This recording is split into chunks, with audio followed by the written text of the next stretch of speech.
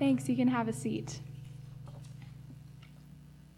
It's great to be together again, and we hope that you've been able to worship God with your lives this week. It's not just about Sunday morning and singing, so it's great if singing's not your thing. Worship is a lot more than that, so I hope that in every season and situation that we're in, that we can worship God in different ways. Janae and Adrian will read the call to worship now. Psalm 143. Hear my prayer, O Lord. Give ear to my pleas for mercy. In your faithfulness answer me, in your righteousness. Enter not into judgment with your servant, for no one living is righteous before you. For the enemy has pursued my soul. He has crushed my life to the ground. He has made me sit in darkness like those long dead. Therefore my spirit faints within me. My heart within me is appalled. I remember the days of old. I meditate on all that you have done. I ponder the work of your hands. I stretch out my hands to you. My soul thirsts for you like a parched land. Answer me quickly, O Lord. My spirit fails. Hide not your face from me, lest I be like those who go down to the pit. Let me hear in the morning of your steadfast love, for in you I trust. Make me know the way I should go, for to you I lift up my soul. Deliver me from my enemies, O Lord. I have fled to you for refuge. Teach me to do your will, for you are my God. Let your good spirit lead me on level ground. For your name's sake, O Lord, preserve my life. In your righteousness bring my soul out of trouble, and in your steadfast love you will cut off my enemies, and you will destroy all the adversaries of my soul, for I am your servant. Let's sing, Come Thou Fount of Every Blessing.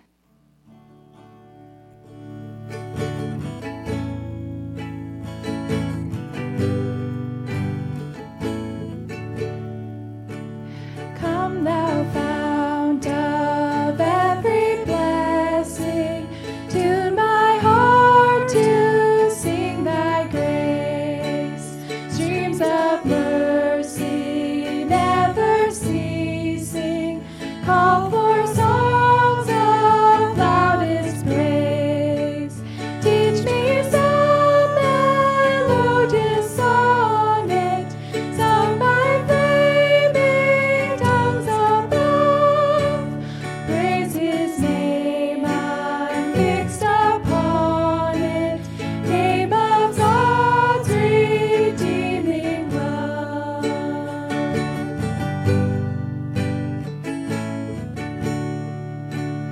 Hitherto thy love has blessed me, thou hast brought me to this place, and I know thy hand will bring me safely home by thy good grace. Jesus sought me when a stranger, wandering from the fold of God. He to rescue me from danger, bought me with his precious blood.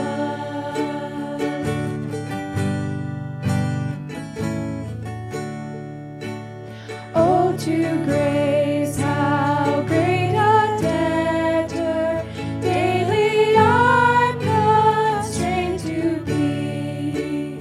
Let thy goodness like a fetter bind my wandering heart to thee. Prone to wander, Lord, I feel it, prone to leave the God I love. Here's my heart, oh, take and seal it for thy courts above. Here's my heart, oh, take and seal it for thy courts above. Please stand if you are able.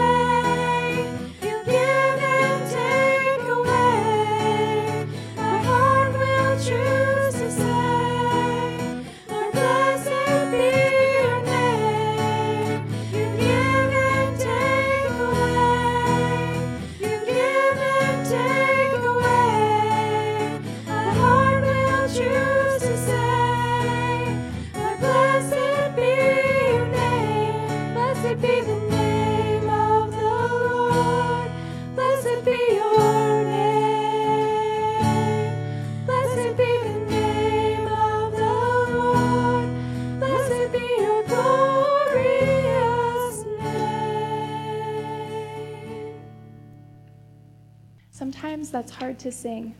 But the next song kind of speaks to how we don't have to be the ones conjuring up that strength, but it's Christ in us.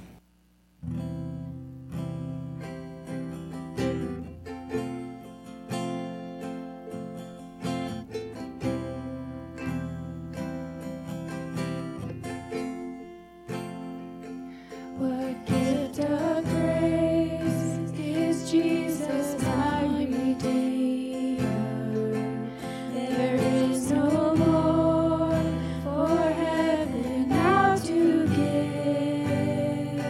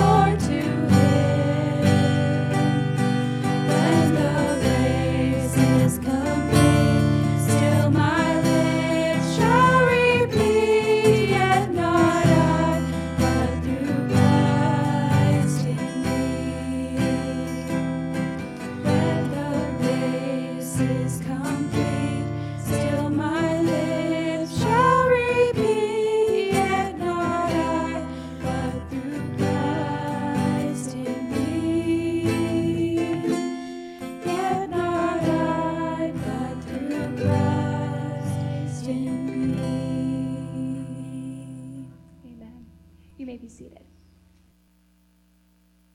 Good morning. Let's go now into a time of prayer. Our God, we come before you this morning with a number of things on our hearts. But first of all, we want to spend a moment blessing you for the good news that is before us, in all of the forms that that takes. The good news that things around us are feeling safe enough to begin opening, that we can start discussing events not even in the coming week, but events coming a couple weeks out.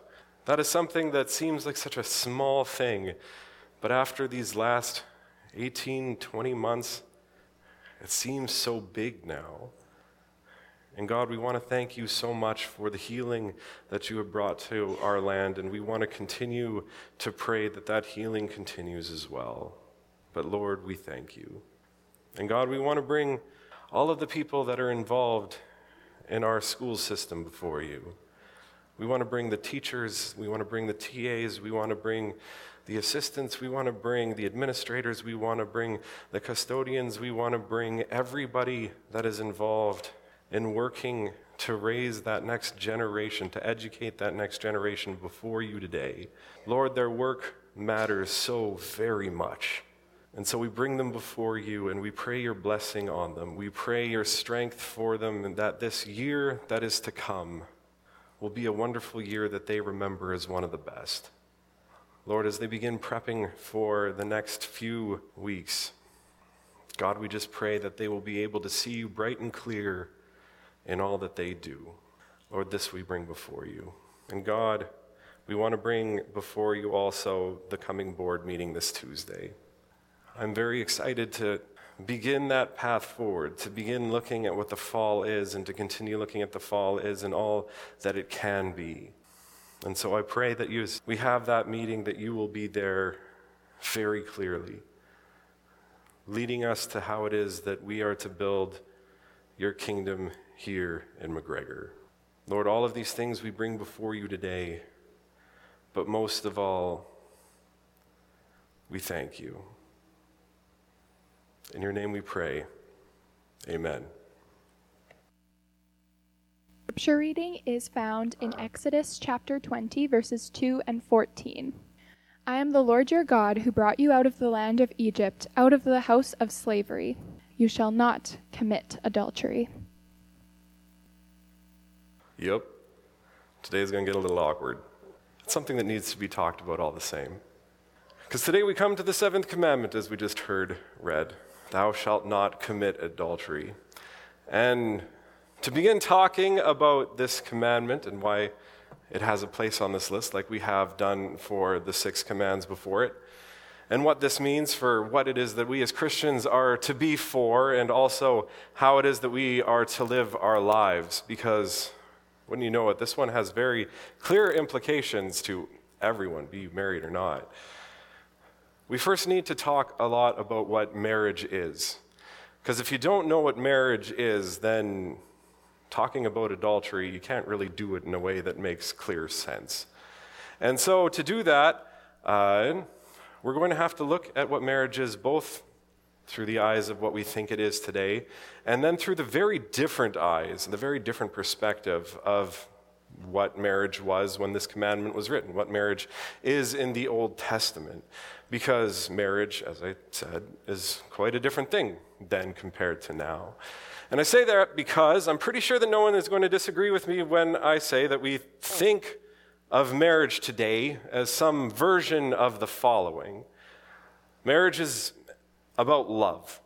It is a commitment between two individual people. That word individual is an important one in describing marriage today.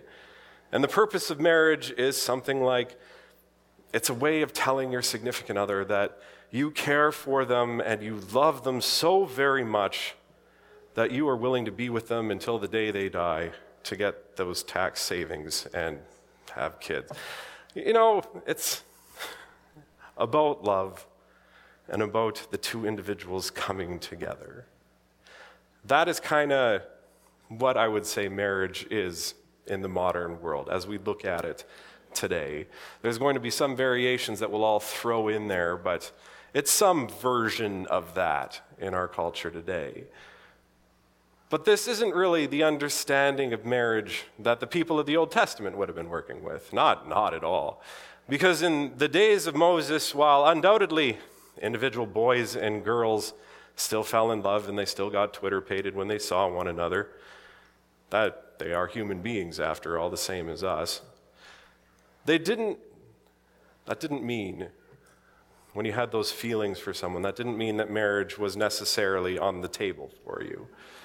Because in those days, love and individual concerns, they weren't the primary reasons for getting married. In fact, the primary reason for getting married back in those days is something that we probably can all gather from reading our Bibles, but it's family. Family is why people got married in the days of the Bible, and for most of human history as well. And when I say this, that family is why these people got married, what I'm trying to say is something like this. Family is why you got married, because marriage is an absolutely outstanding way of tying two families together. Again, family is why you got married, because marriage is an outstanding way of tying two families together. And this is true for reasons that still very much so hold water today. When you get married, your families, more likely than not, are going to be spending a lot more time around each other than they ever did before. There are festivals and there are holidays to observe. There are family events that bring people together, and if kids are in the place and kids are in the picture, then there's a certain amount of doting that needs to happen as well. Marriages tie families together. They always have, and they always will. But in the Old Testament, it's actually even more than just that. For then, in the tying of families together, you were also tying different aspects of family life together as well.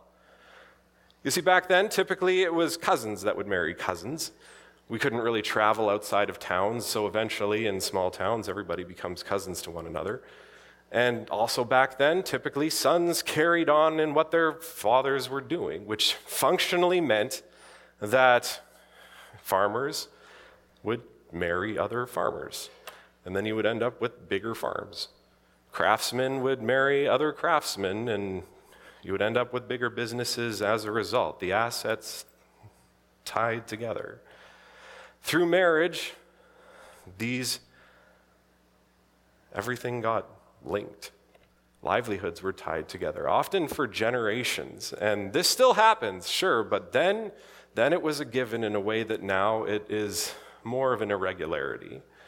And so I hope that you can see that in the times of the Old Testament, marriage was a very big deal in terms of the community, which is also why it typically was not left up to the individuals involved to arrange marriage for themselves. Fathers had to negotiate. Deals had to be discussed and struck. And you can see this happening in Scripture on a number of different occasions. Think Samson, when he had eyes for that Philistine girl in Judges 14. Their families sat down and they worked out some sort of a union together because there was a lot on the line. Then, marriage, far from being about a commitment simply between two individual lovers, that doesn't really concern itself about the outside world, which I'd argue largely is what marriages are today. Then marriages were instead contracts between families, and as such, the family certainly had their say in how that was going to go. And while this view of marriage is likely very weird to us today, this view from the past where those outside of the union have a lot of say in how marriages are formed and even how they operate, to the Old Testament folk, it makes perfect sense that this would be the way that things worked. And the reason why is because they saw the role of marriage in society in a very, very different way than we do today. Because us today, I think we think of society and how it works as some version of the following. A society is made up of individual people like you, I'm me, you and me, individuals who work for themselves, who make deals for themselves, who decide who to date and marry for themselves, individuals that have their own agency and their own rights and their own freedoms. In our culture, this is how we think of the world, that the individual is the basic building block from which all civilization comes, that the individual and what it is that we do with our lives is what everything is built up from. But to the people of the Old Testament, the individual isn't the basic building block of society at all. It never was. After all, individuals can work their entire lives and in the grand scheme of civilization building not really do all that much. And they can't really produce children on their own, so that's just the end of it. At most, what you end up with in the Old Testament eyes when you look at that is you end with one generation of one person's worth of work that is not very much in the grand scheme of things. No, to the people of the Old Testament, the basic building block of society was a marriage. It was a marriage because, in their eyes, it's a marriage that produces the next generation to build upon what it is that you have done. It was a marriage that tied families together, bringing in more hands to help share the loads of what you are trying to build. And as such, it was the marriage that was seen as the foundation of which all of communities, all of civilization, all of what mankind has built is based. It's that marriage that is the foundation. And this is very much so in the understanding of society that Scripture has as well. Think of Genesis 1 for a moment. Who was made in the image of God? Humanity, male and female together. We are made in the image of God. And then immediately after, the command is go forth and multiply, and God says that it is good. Then Genesis 2, when we read that Eve was created, God blessed the people that he had just made by saying that the two will become as if one, separate from their families. In both of these passages, we see the understanding that baked into creation itself is the understanding that it is the dedicated relationship between a couple, a marriage, that forms the basis of how human beings and what it is we build works, because that is how we can guarantee the future comes. Meaning that in the eyes of the Old Testament, it is from this relationship, the marriage relationship, that is all civilization is built upon. And this isn't saying anything negative about people that chose to be single. Because remember, Jesus himself is a single person, so anything that's good enough for God himself is a very great way of living your life.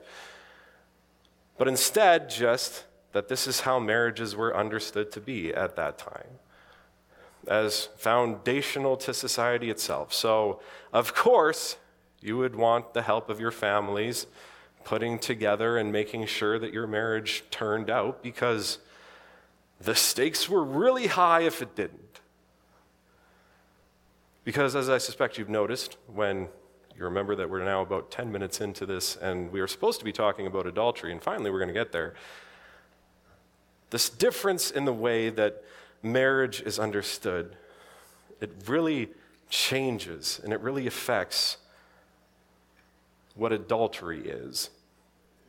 Because today our understanding of marriage as being primarily between individual peoples for the purpose of love, and you just mind your own business, thank you very much, people outside of that bond, means that adultery is understood in that way as well, as primarily impacting the individuals who are involved directly in the marriage. It is viewed as a betrayal of the marriage vow, as an act that tears down the spouses involved. It makes a victim of the person in your life that you are supposed to love more than any other, and so it is raw and it is hurtful in every sense of the word. And add on to that, adultery is very likely more painful today to the spouses involved than it ever has been throughout the entirety of human history. Since now we have a choice in our relationships, we also have to deal with what-ifs that never would have come up in the past. What if I never said I would marry them? What if this is somehow my fault that this happened? What if I did this? What if? You can know it isn't you. You can know that this is entirely the other person. You can know that.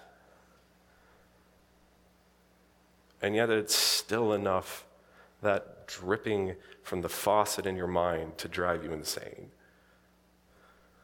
But while the fallout does impact friends and family, for the most part, the pain is contained within what is left of the relationship when the dust settles. But for the Old Testament people, while the couple directly involved was likely spared some amount of self-antagonism because they didn't really have a say in the whole thing to begin with, remember that it is a marriage that ties the community together. It is a marriage that is the basis, the foundation of everything. Break that foundation, and everything comes tumbling down. The families tied together by the marriage are ripped apart. Assets are forcibly divided. Businesses stripped apart from one another. Farms divided. And worst of all, there is that keen and inescapable understanding that you, as the person who committed that sin, did something to wound one of the foundations that God built into the fabric of creation itself. The two that became one are suddenly and unnaturally split apart again, and everything falls apart. Both then and now, the effects of adultery are terrible. The difference being that while now the devastation is concentrated on the marriage itself, on the couple in it, then the damage is much, much more broad. Either way, everyone comes out the worse for it. So why as Christians should we not commit adultery? Well, while we live in a different world that the Old Testament people lived in, adultery still has a way of hurting the people we love in a way unlike anything else. It has a way of tearing families apart, stomping communities into the ground, and grinding what it is that we have put our sweat and toil into building. It grinds it into dust. And also, adultery takes a look at the good world that God made and proceeds to flip the tables and upend it all. Why should you not commit adultery? Well, because save murder, there is nothing so singly able to tear everything apart than that. So, there you have it. As Christians, we shouldn't be adulterers, so don't do that. I guess that's kind of the takeaway, but I suspect that's the obvious point. But if I were to try to build on what it is that we have just learned and use that to say what it means that we Christians should be for, I think the takeaway would be a bit less obvious than just don't commit adultery. Well, one of the points would be pretty obvious still. The second would be a bit less so. So first, the obvious point. If we as Christians are to be against adultery, then that has to mean that we as Christians should be for marriage. Again, that is not saying that everyone needs to go out and get married. Jesus didn't, so you don't need to either. That worked out great for him. It's more just that if you are married, Jesus wants you to know that you need to be for working to make that marriage work. And I say that because this point is taken right from Jesus in the Sermon on the Mount. If we are to be against adultery, then we should think of it like how Jesus says in Matthew 6, we should think of divorce. That is, if we commit ourselves to work on our marriages instead of just thinking about how to end them, the likelihood is that we will go a long way to dropping the likelihoods that adultery will happen in the first place. By no means will this mean that 100% of the time it will never happen. Individuals still make terrible decisions all the time, but instead just if you are proactive about fending off the problems that lead to adultery, that will up the chances of that not happening. So prioritize your marriages. We need to spend time talking State of the Union with our significant other.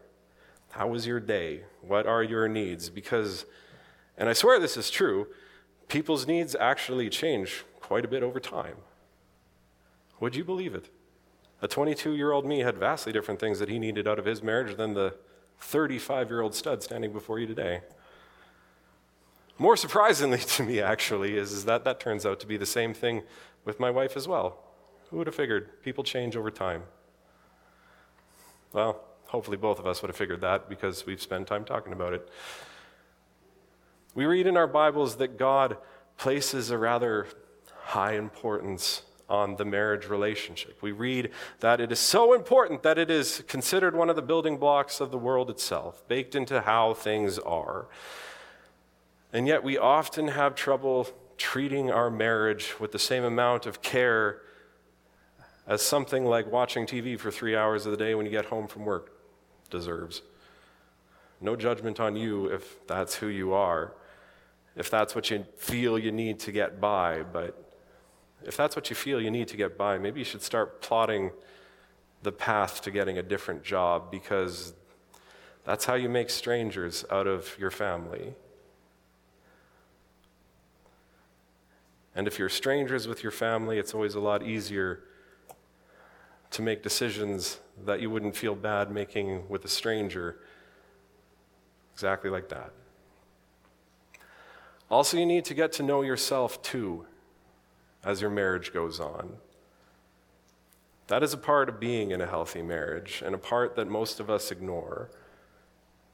For a lot of men, and here I'm speaking about men as I am one, all too often we define our idea of what it means to be a man based upon some early 20-something version of ourselves when we could run 10 miles without getting winded and could get any girl we wanted.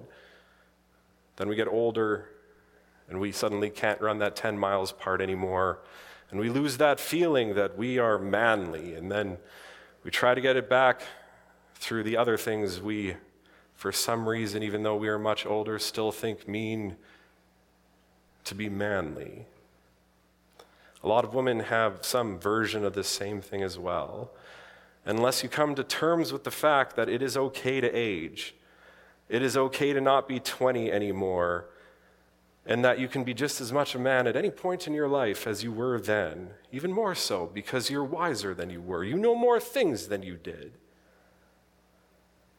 Refusing to acknowledge that there is a new you, that has a way of ending in broken marriages.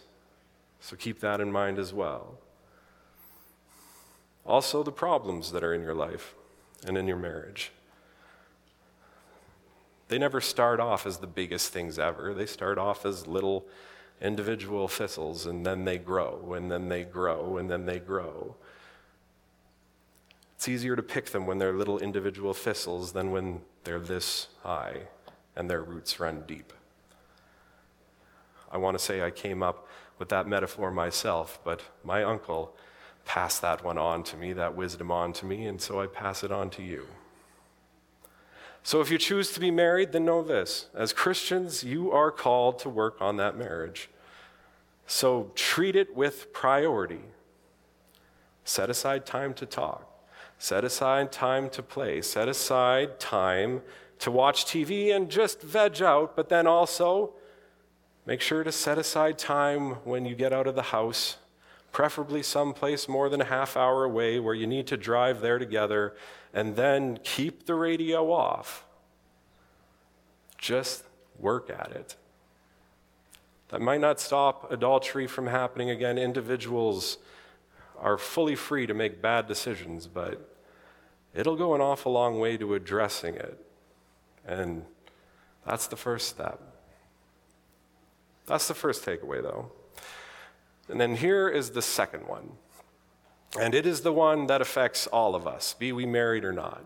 For while marriages may no longer in our community be seen as the fundamental building blocks that they once were, as Christians, I think we still need to work to treat them in that way, even if they aren't ours.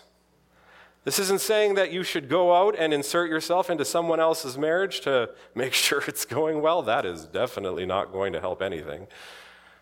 But instead, think of all the things that you could do to help other people's marriages thrive. Do you know how hard it is to get out when you have kids that can't take care of themselves? Before the pandemic, it was pretty hard. Now it is a lot harder still. If you are someone who likes to babysit and you have a history with it to boot, volunteer on that front. It's a breath of fresh air, even if you were never actually taken up on it. Or do you have any employees that are married? There is an understanding that the time the employee has on the clock is company time, and so if it's spent on anything personal, then that is the worst of sins. But if they work full-time for you, 8 hours a day for 5 days a week, I ask you, how much time does that actually leave for them to spend with their family? Because they need to commute home, and they need to sleep a full night, and they have to get groceries and do other errands. They absolutely need to cook those foods so they can eat it, and they need time to unwind because otherwise they will go absolutely crazy. They need to clean the house, and maybe they have kids they need to spend time with as well. And now that all is said and done, how much time do you actually think that leaves for them to spend on their marriage? But you can make that easier on them. Maybe that takes the form of being okay if they take off a little early from time to time. Probably more likely what this means is how it impacts their vacation.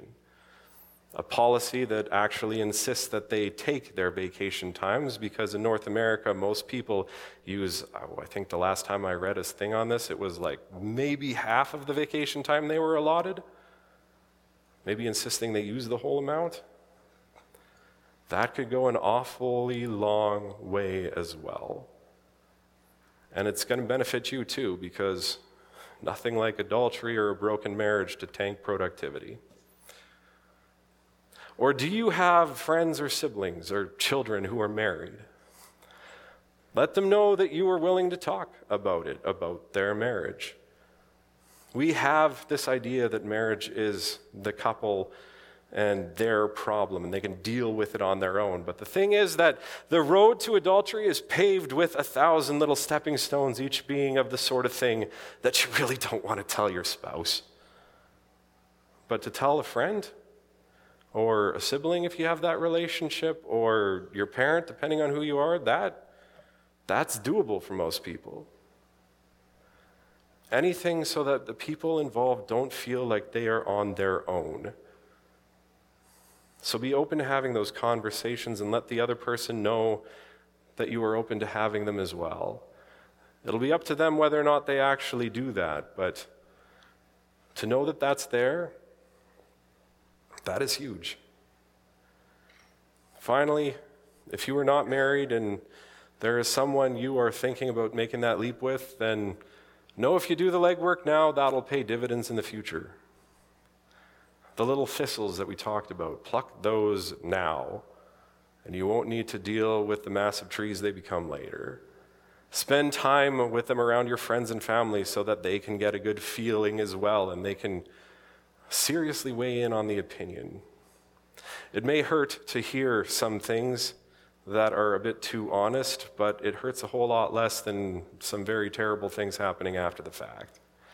Also, premarital counseling, super valuable. Even if you don't remember a word of it yourself, that it creates the idea that you can talk to others openly and frankly about your marriage, that goes a long way. To be against adultery means for all of us that you need to care that marriages succeed. And that goes for whether you are in a marriage or not. I am the Lord your God, who brought you out of Egypt, out of the land of slavery. You shall not commit adultery. Why is that the case? Because it hurts us, our families, our communities, and it flies in the face of the good world that our God made and said was good. So, as believers who are against adultery, I call us to be for marriages. This is not to say that you need to get married, but instead, if you are married, work on it. And if you are not, help the people who are in them the best that you can.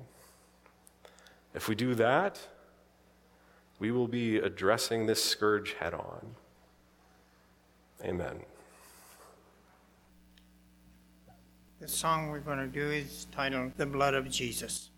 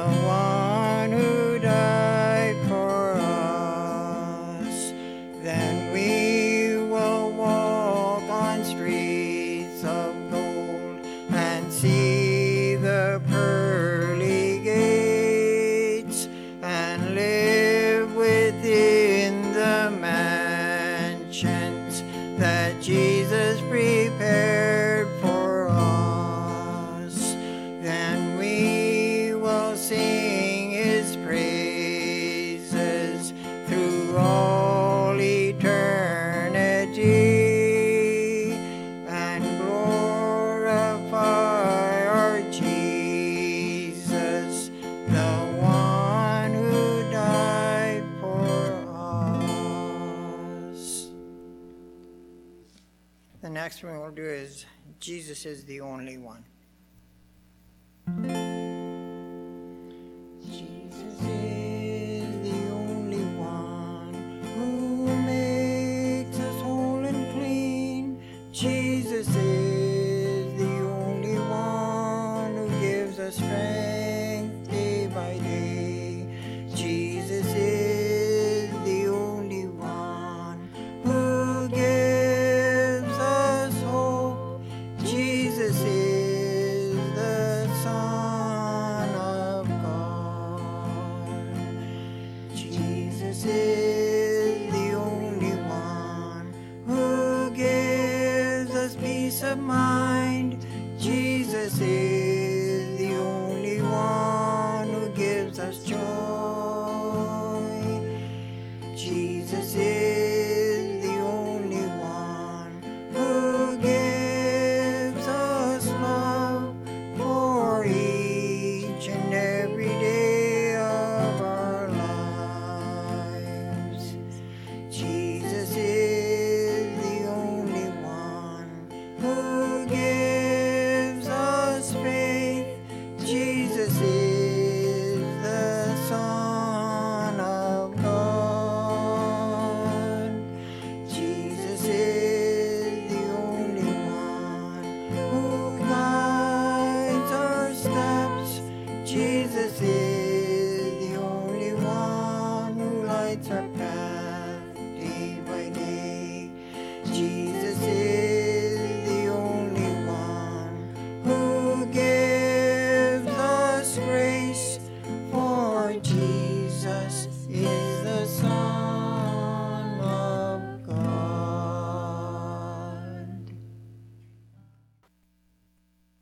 And so for our benediction, we turn to the book of Romans. May the God of hope fill you with all joy and peace in your faith, so that in the power of the Holy Spirit you may be rich in hope. Go forth from here and serve our God.